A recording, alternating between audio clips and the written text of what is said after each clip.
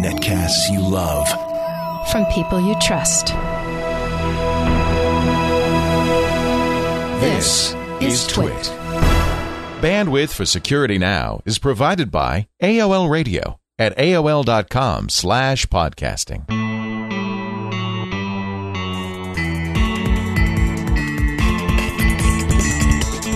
This is Security Now with Steve Gibson, episode 97 for June 21st, 2007. Operation Bot Roast. Security Now is brought to you by Astaro, makers of the Astaro Security Gateway, on the web at www.astaro.com. And by Nerds on Site. Looking to grow your IT service business? Find out how Nerds on Site can help. Visit iwantobeanerd.com. Time for Security Now, everybody's favorite security podcast. Are there any others? Featuring the great security guru, my personal friend and hero, the man, the myth, the legend, Steve Gibson. How are you today? The myth. Yes, I'm the figment Gibson of everyone's imagination. Actually, you know, from the email that we received, I know that there are other security podcasts. In fact, there's one that was. Yes, exactly. But I do hear people saying that this one stands alone from the others. And I've been driven to be a little bit curious about what they have meant by that. And so I've listened to some of the other ones, and they're different than ours. They're different. That's it. Yeah, exactly. They're different. And so, to each his own. And it doesn't hurt. You can listen to as many as you want. I mean, CNET does a security podcast. I have a friend actually in town who does a security podcast. So there's everybody needs to get as much information about this as they can. How many gigs do you have free? Nowadays, we'll fill it up. Plenty. Yeah. So today we're going to talk about, in just a bit, an FBI operation that just recently came to light, and some amazing statistics. Yep. Wednesday before last, the FBI broke the news of what they called Operation Bot Roast. In an uncharacteristically humorous thing. Yeah, it's good. I'm impressed. You don't think of the FBI as being jokesters. Operation Bot Roast. All right, we'll talk about that in just a second. We wanted to thank and welcome back, in a way, Nerds on Site. I prematurely dismissed them on the last episode. I thought that their contract was running out. In fact, it was. But they are so happy to be part of this show, and we're so happy to have them that we've agreed to continue on for some time to come. I think through September. That means that we must have a big supply of nerds that are listening and feeding into that federated model they have, which I think is very cool. It's a good match. That's all I can say. I mean, yes, absolutely. We reach the audience they're trying to reach, and we love them. They're doing something that we think needs to be done. So it's a great match. Nerds on Site is continuing to grow. They need more nerds. We want more nerds in all areas, PC and Mac. Never have enough nerds. You can never have enough nerds. If you're into Cisco and Oracle, they need you. If you're a fix-it technician, a website designer, a programmer, a project manager, they need you. They need salespeople. They need trainers, security experts, antivirus gurus, and more. They really love the folks, the true nerds like you and me, who like to troubleshoot, tear apart, and rebuild their own systems in their spare time. Exactly the kind of people who listen to Security Now. So the idea is you're an independent contractor. You're in business for yourself, but, and this is key, you're not by yourself. You focus on what you love, not on the burdens of running a business. That's why I love this idea. It's a great model. Nerds on Site operates all around the world, in Canada, U.S., Mexico, England, Australia, South Africa, Bolivia. Anywhere you can hear this podcast, you probably could find a nerd or two. And they also have a University of Nerdology where you can hone your skills. If you're a nerd, you love working with people, go to www.iwanttobeanerd.com and register for a nerds-only meeting in your area today. iwanttobeanerd.com. Nerds on Site. Thanks so much for your support of Security Now. They really make this possible. Do we have any addendum errata that we want to cover before we go to the subject at hand? We do indeed. There was an errata that I picked up from Justin Alcorn. He's in Cleveland Heights. He writes, during episode 96 Q&A, you answered a question about SPF. And of course, I remember that. He said, everything you said about SPF records was correct, except you didn't answer his question. Oh. He had the opposite problem. His problem was that his ISP was dropping email to him because his ISP had implemented an SPF check on incoming mail. Oh. Anyone now, you may remember that this was a guy whose brother had like created a family domain, right. And his brother's server was simply redirecting the email from it to the ISP. I think I twisted it around because my problem is the opposite. Yeah, and I was going to say, I'm surprised I got that wrong, but, because I'm pretty clear on what the problem was. But anyway, Justin goes on and says, so the ISP implemented a check on incoming mail. Anyone who has sent an email to his forwarder that had an SPF record was dropped because the DNS record told the ISP that it was spoofed, which, of course, exactly is what SPF is for. So Justin says there are two solutions. He wasn't losing all his mail, just some mail. Right. Okay. Wouldn't this be something we would all have happen to us?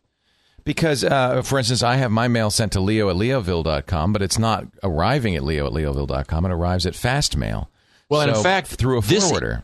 Yes, forwarders are the sort of the Achilles heel of, well, that's not really the right expression, but the forwarders represent a serious problem for SPF because the what SPF sort of relies on is that this old notion of mail forwarding, where you could just send your mail towards your destination. If, for example, if the actual server that was supposed to receive it was busy or offline, you could go to a backup MX server, as it's called, and put the mail there, and then that backup MX server would forward it on to the destination and like do retries and so forth. So the whole idea with SPF is it's a way of authenticating the originating email server to the destination, which implies no middlemen, but middlemen have always been part of the way SMTP,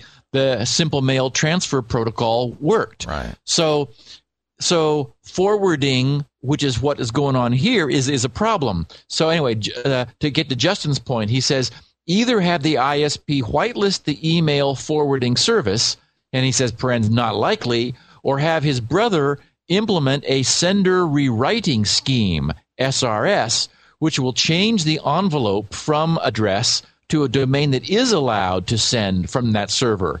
And so essentially, this is the way SPF can be altered to be forwarding friendly, although it may be actually doing more than his brother is able to do. Right. The idea being that his brother's server would receive email, and then rather than just sort of blindly bouncing it onward to the ISP where you have a problem, that essentially the brother's server would rewrite the envelope to set it as the apparent source, which would then have a matching domain, and presumably that his brother's server would also have an SPF record that said, we are the authorized originator of the following mail. Right. So, so there are ways around this. I just wanted to clarify that, for the record. Okay. And I don't know why I'm not having the problem, because I do the same thing. So I guess just not everybody pays attention to this stuff. Well, I mean, that's exactly what's still happening is if you, for example, if a recipient of email who has SPF technology has it active, for example, they'll query the originating server's DNS records to attempt to get a list of IPs or machines that are valid originators of mail from that domain. If that sender has no SPF record, which is still very much the case, then most ISPs will say, oh, well, we didn't get any information one way or the other, so we'll allow it.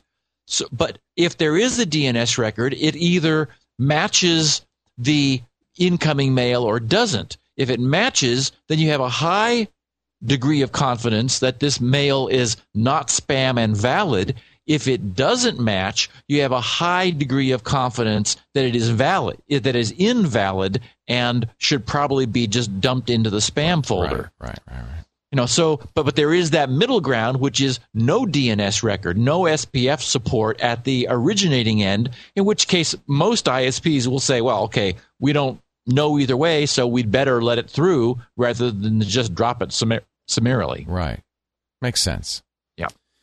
So, any other mail? Well, we have a mailbag thing we do now. I want to try to get more of our listeners' comments and things, and I've got actually a couple for next week queued up, but I didn't want to do any more because I had sort of a longish, but really sort of interesting SpinRite story to share with our listeners. This is from a guy named Harry Lidenfeld, and he says, Steve, let me start by saying I've been a big fan of Security Now with you and Leo since episode 1. Up until this past week, I've never had a need for SpinRite since I've listened to you and Leo about backing up. So Harry's, into, making backups, which, we always say, and it is the case that, that's really your first and best line of defense. And he says, I work at a courthouse here and inherited the security card access server and system for the courthouse from the county. Their solution to backup was CDs on a CD writer. Okay. The database has over 500 people in it, and so this is like secure access control stuff for the courthouse. Their database has over 500 people in it, and the number of CDs required were getting out of hand. Like thousands, I would imagine. Yeah, and didn't make any sense. Right. We had a computer crash about 2 years ago, and I gave the county the backup CDs. They were unable to restore the database, saying that some of the CDs were corrupt. So we had to manually re-enter the complete database, which took days of painstaking work. Hey, at least they had it. They could do it. Well, yes. He said, I promised. They must have a hard copy if they're having to hand enter it. Right. He says, I promised that would never happen again. So I purchased Norton Ghost and another hard drive and ran Ghost. Then I would do just weekly backups of data files. Lo and behold, the main hard drive failed, and I rebooted the system off the ghosted hard drive and was up and running in minutes.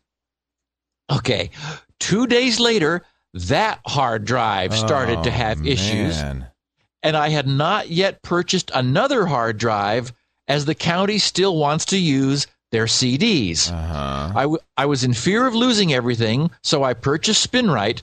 He says, parens, for myself, because the county wouldn't buy it, close parens, and immediately started it in level 2 mode. That was at 10 a.m., and it ran for just over 4 hours, and by 3 p.m. that same day, I booted the system back up, and everything was back to normal. But here's the best part. The original hard drive that had failed and wouldn't boot up any longer, after running SpinRite, it booted up normally and faster than ever before. He fixed that one too. And he says, SpinRite to the rescue once again. He says, I have once again ghosted the main hard drive and also have a second ghosted hard drive off-site in a secure storage just in case.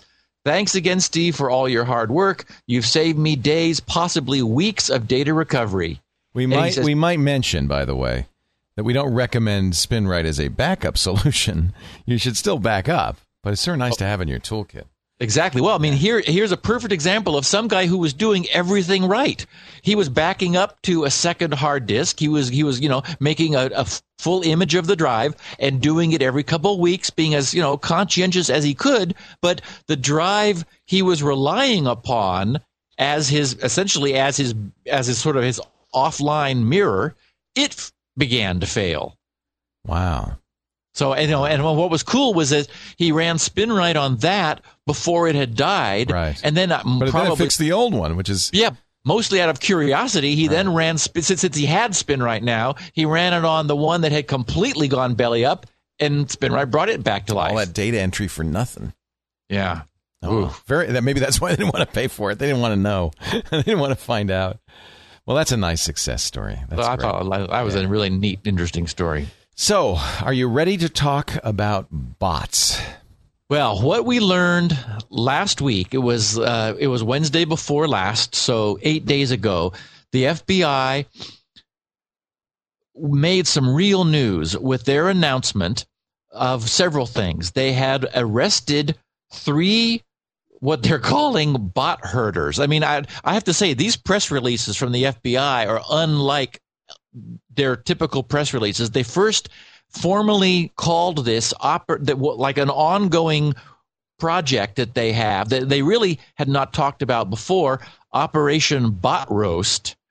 And they are in their press releases, they talk about these bot herders.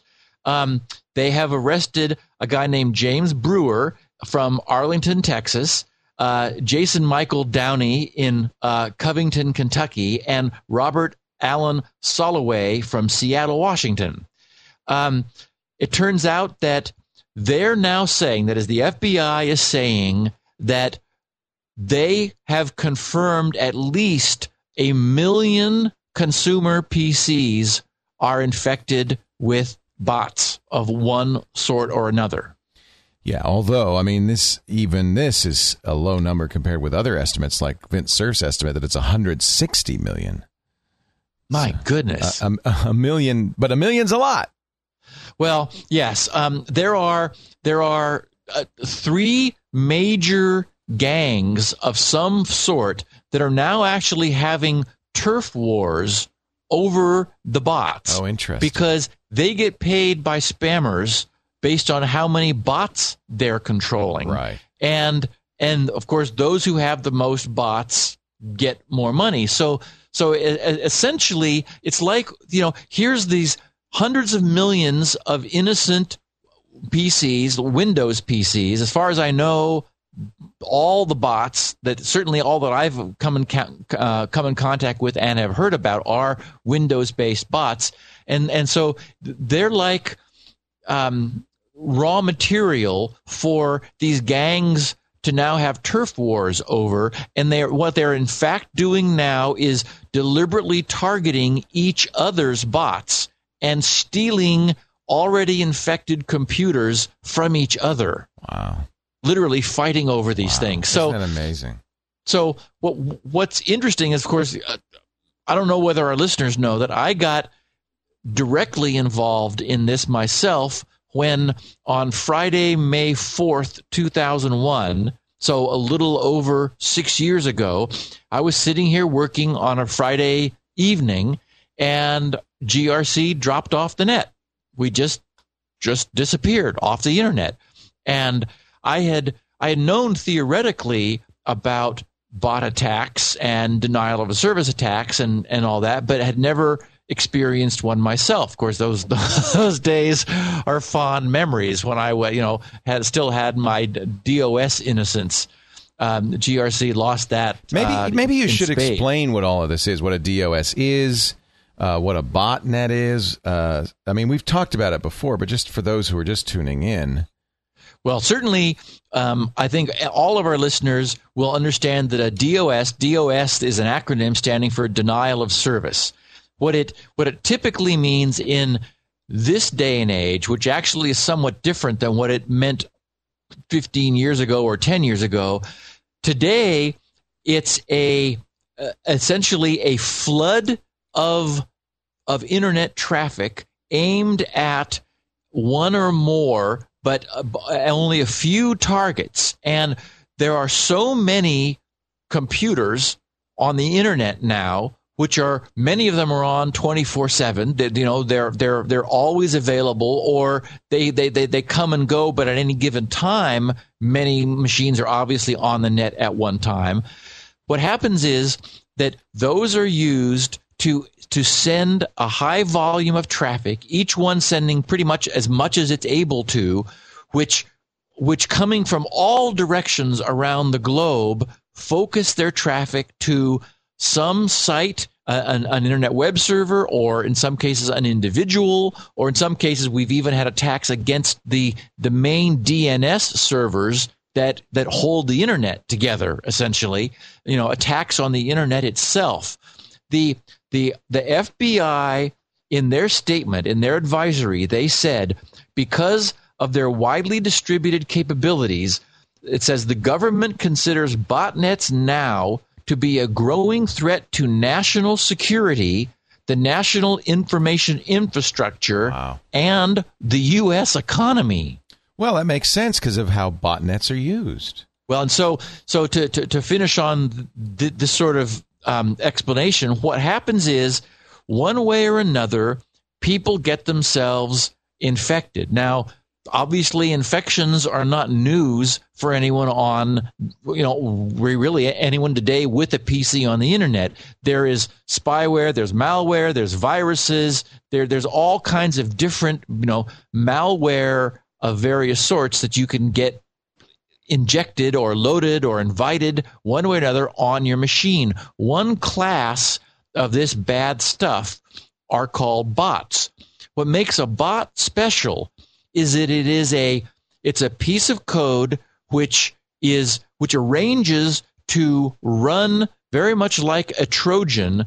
It arranges to run in your machine to survive attempts at removal. I've got a friend, in fact, you met him, Bob, who's up in Vancouver, who does sort of IT work for various companies. He got really fascinated by one particular Trojan of some sort, which got into one of the companies that he does consulting for. Some employee, brought it in on his laptop from outside, and this thing immediately spread throughout the company. And, Bob has been doing this stuff for about 20 years now. He's close to as good as you can come. And this thing's been driving him nuts because he cannot get rid of it. Yeah. He's gone through the directories. He's the kind of guy who knows what every file in Windows is for. He knows that at that level of detail much more than I've ever bothered to. And this thing on one machine, it just keeps coming back. It's because, and that's really the evolution we've seen over the last 5 years. And you've talked about this, Leo, how it used to be that it was possible to remove spyware. And now spyware has gotten so pernicious and so crafty at hanging on in a system that you all often just have to roll back to a restore point that you hope was not infected, or restore from an image at a time that you had no infection. It's pretty hopeless. No other. Yeah. So anyway, what happens is, what makes a bot is it lodges itself in your system virtually irremovably and arranges somehow to enlist itself to receive commands.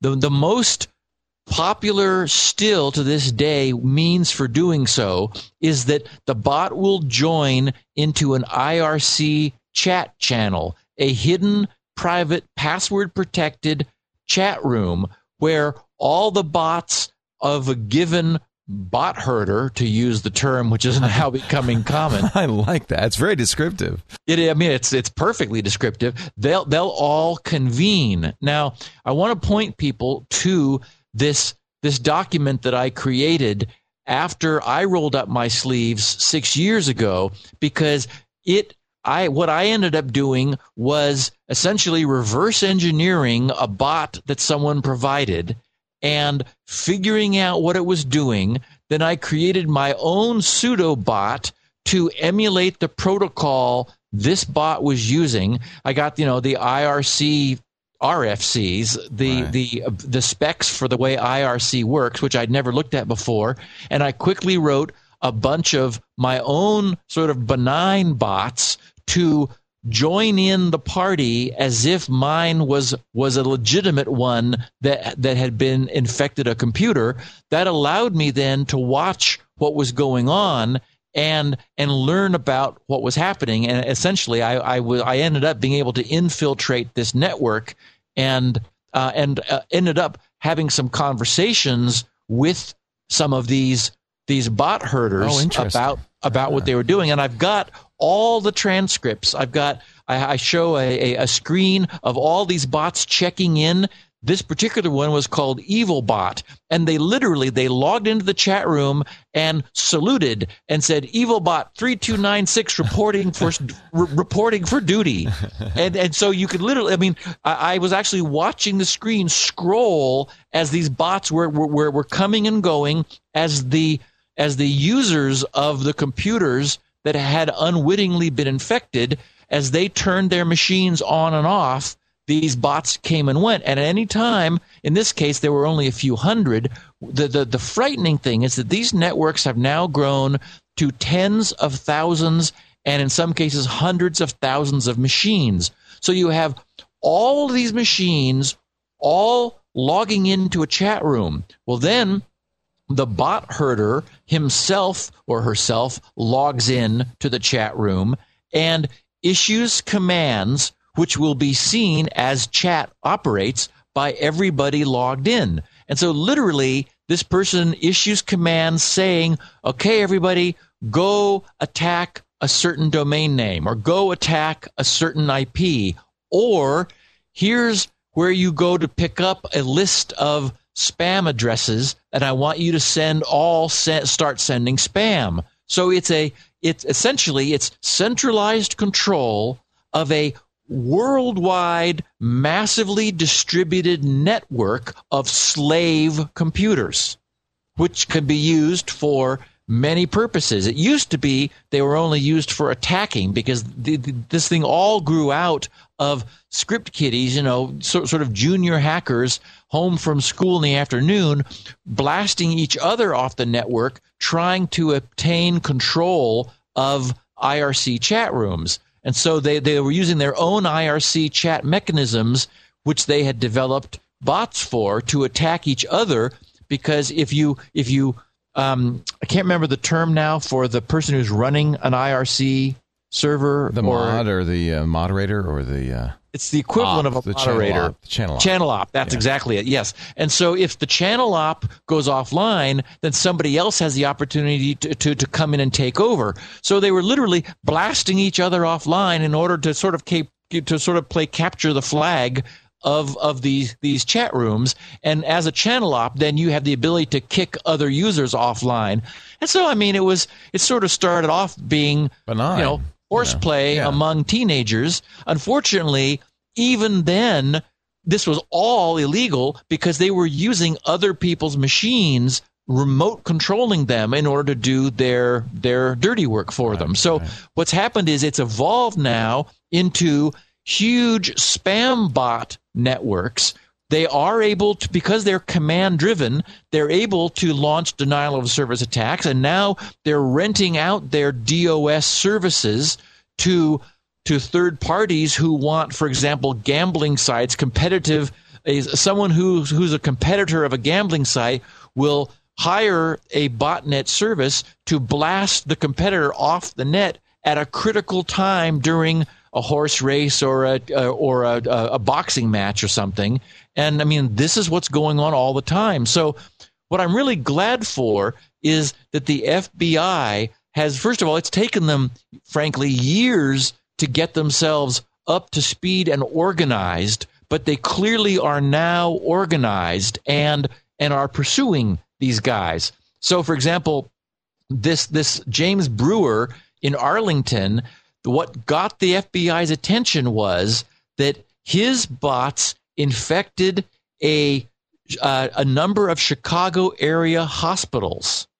And so critical PCs running, intensive care software were being brought down and their bandwidths saturated, which they needed by this guy's bots. And as soon as you start messing up hospital systems, that raises red flags at the FBI.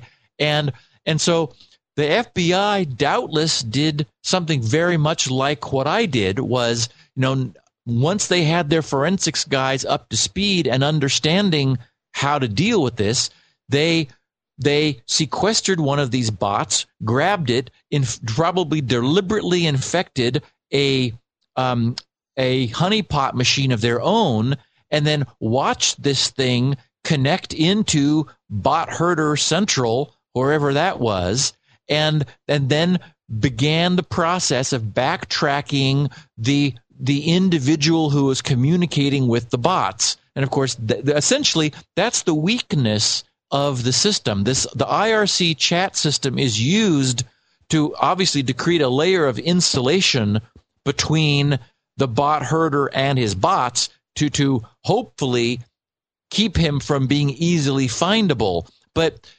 the people who run these bots, they don't know whose computers they're commandeering. Certainly, this James Brewer guy didn't know that a number of his bots were causing serious problems for Chicago area hospitals. We could hope that he has enough morality to, not have done that deliberately. And in fact, the way these machines get infected, is just by visiting websites, by people opening malicious email, all the standard means for infecting computers can be employed for distributing bots. And so the point is that the bot herders have no idea whose computers they've commandeered. And what's happening now that the FBI considers this a serious threat to national security is the FBI doubtless has lots of honeypots that they are deliberately infecting with these bots or allowing to become infected.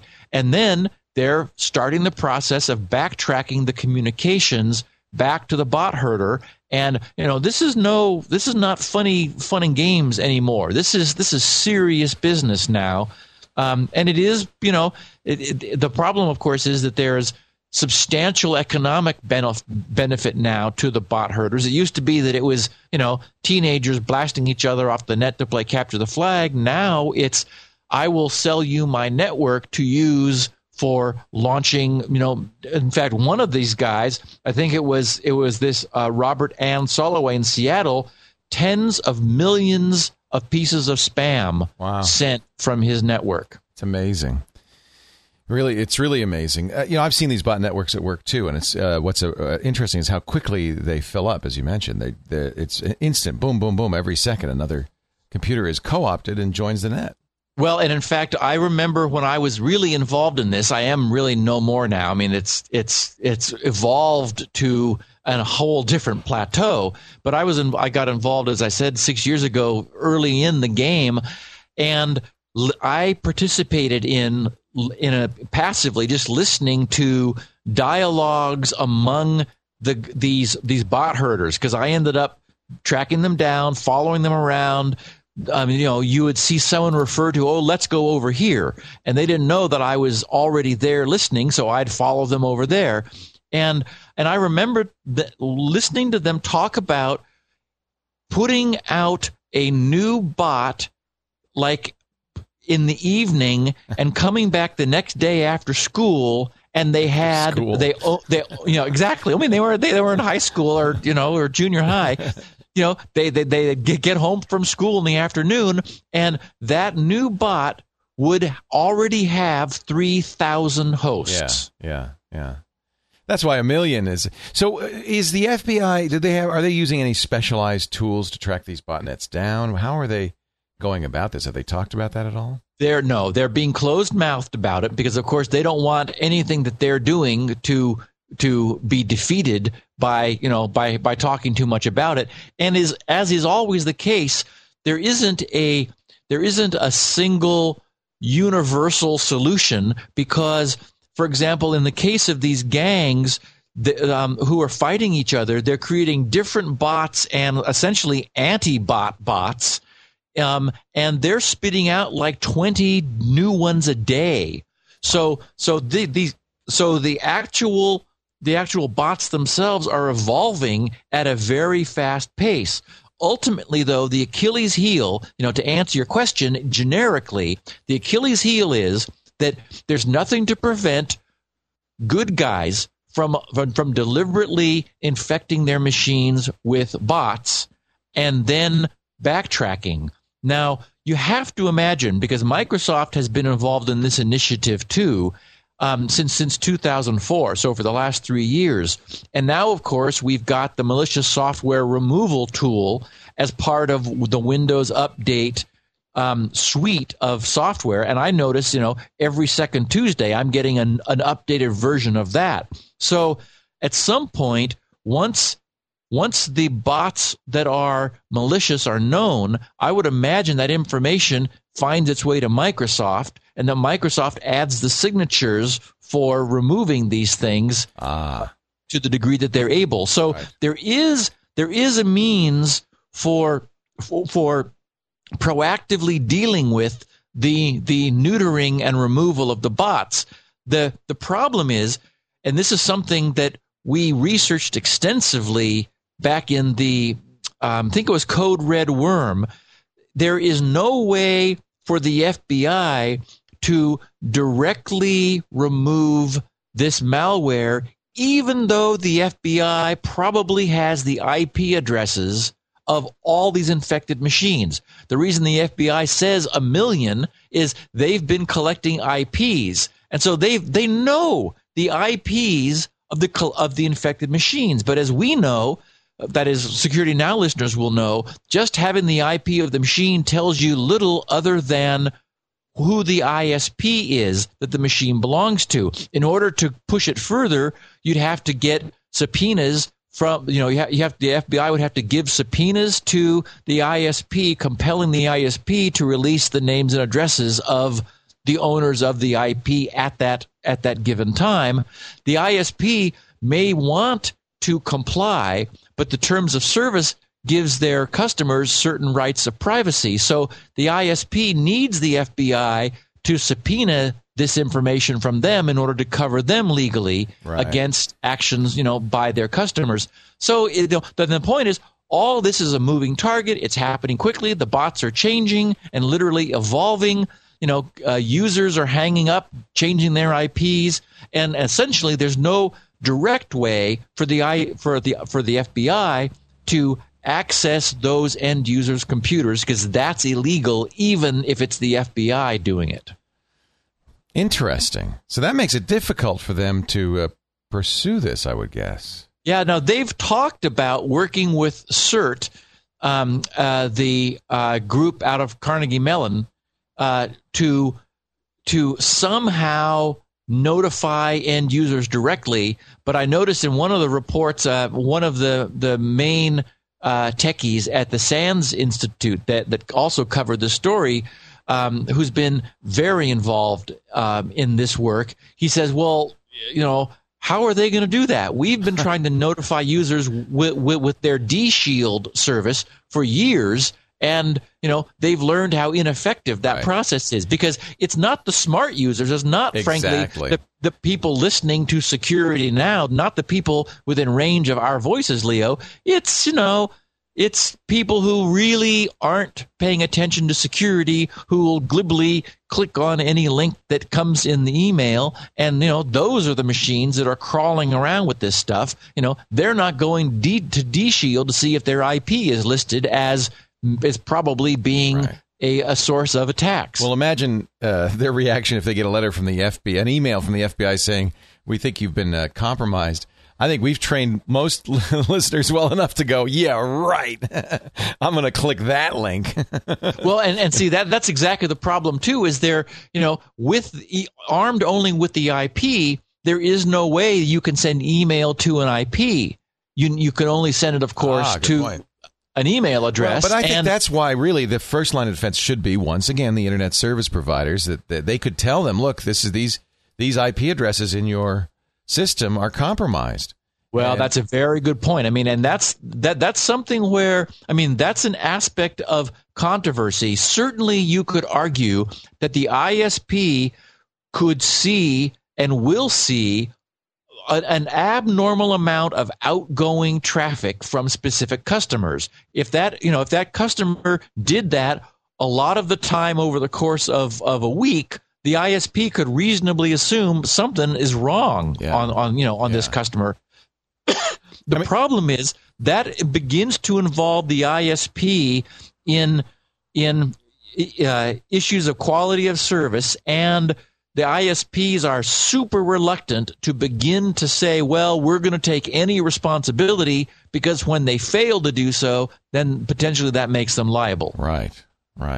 I mean, I think that's who really, once again, I mean, with spam, with this problem, it's the ISP who really needs to step up and who seem to be so reluctant to do so. But maybe someday, as the these are the guys who are putting us online, and I think they have some responsibility. They know what's going on. They can tell there's traffic like that going on if they wanted to monitor it. Yes, you absolutely could tell. Now, you might also argue that there really isn't the monitoring tools available to do this. I mean, they see traffic going out through their router, but they would need to log it over a period of time and then classify it to see that one given source IP or a collection of source IPs is sending a high level of traffic to a collection of destination IPs. So, I mean, that really requires some proactive steps on the part of the ISP. Your point is exactly right, Leo. Because the ISP is at the border, they are seeing all of the traffic transit their network, so they potentially have the information, but going from that to basically processing all of their logs for this reason really requires a next level of involvement. And, no one has compelled them to do so. Now, if the FBI starts rattling sabers and saying, wait a minute, ISPs are enabling this. Oh, and I forgot to mention, the FBI is also saying the majority of these bots are in the U.S. Yes. By the way, very important. Because so it's not like they're all over in China somewhere where we really can't get to them. They're here, and so you could imagine some congressman gets a bee in his bonnet and floats some legislation to begin to try to increase, exactly as you say, Leo, the level of responsibility that ISPs have as the people who are providing the bandwidth for their customers to the internet. What responsibility does the ISP have not, to take some measures to thwart this kind of activity? Because that would do it. That would end this overnight. Yeah. Fascinating stuff. And as always, you've exposed us to something new and interesting, the seamy underbelly of the internet. And yes, yep, I was going to say that I do want to recommend our listeners go over to GRC and add themselves to the already million people that have downloaded the PDF I have there that tells this story of me learning about what this was in detail and then rolling up my sleeves and backtracking, basically infiltrating several of these networks and going about solving the problem and learning about what was going on. I think people would really find it interesting. Yeah. Folks, we want to thank you for joining us and remind you that you can secure yourselves against these kinds of attacks. If you're in business, you want to look at the Astaro Security Gateway. Every time we talk about stuff like this, I think, security, especially if you're in business, when you have a lot of users and you don't really have control over what they're doing, security becomes so important, and that's where Astaro can make such a difference. The Astaro Security Gateway, now in version 7, has a number of really nice new features. Transparent email decryption and encryption at the server, which makes it no encryption software is needed on the client side. It's all done transparently, which is great. Great for the security of your organization. Digital signatures, too, based on SMIME and OpenPGP standards. You can have defined user groups or individual users automatically encrypting and or signing their emails through a central system inside the gateway. Inbound email automatically decrypted. What a great way to add some real serious security to your email. And because of the nature of a UTM, both incoming and outgoing email is verified and forwarded through virus and content scanners before users open it. Keep those bots out of your environment. That's just one of many features. SSL VPN is new. Great scaling, including built-in clustering. So you could actually add more security gateways up to, I don't know what the limit is. I think as many as 10. With no need for additional load balancing or anything. What else you get? The list goes on and on. Of course, you get the antivirus, anti-spam, 2 different flavors of antivirus protection, anti-spam, content filtering, on and on and on. The Astaro Security Gateway, best way to protect your enterprise. Try it free. Call 888 the number 4, ASTARO, 888-4-ASTARO, or you can visit them on the web at ASTARO.com. Home users, by the way, the Astaro Home Gateway software is absolutely free for non-commercial use, and you get all of those features, including the antivirus, anti-spam, and everything. If you've got an old beige box lying around, download it and use it. It's the best free way to protect yourself. ASTARO.com. Thanks so much for supporting Security Now.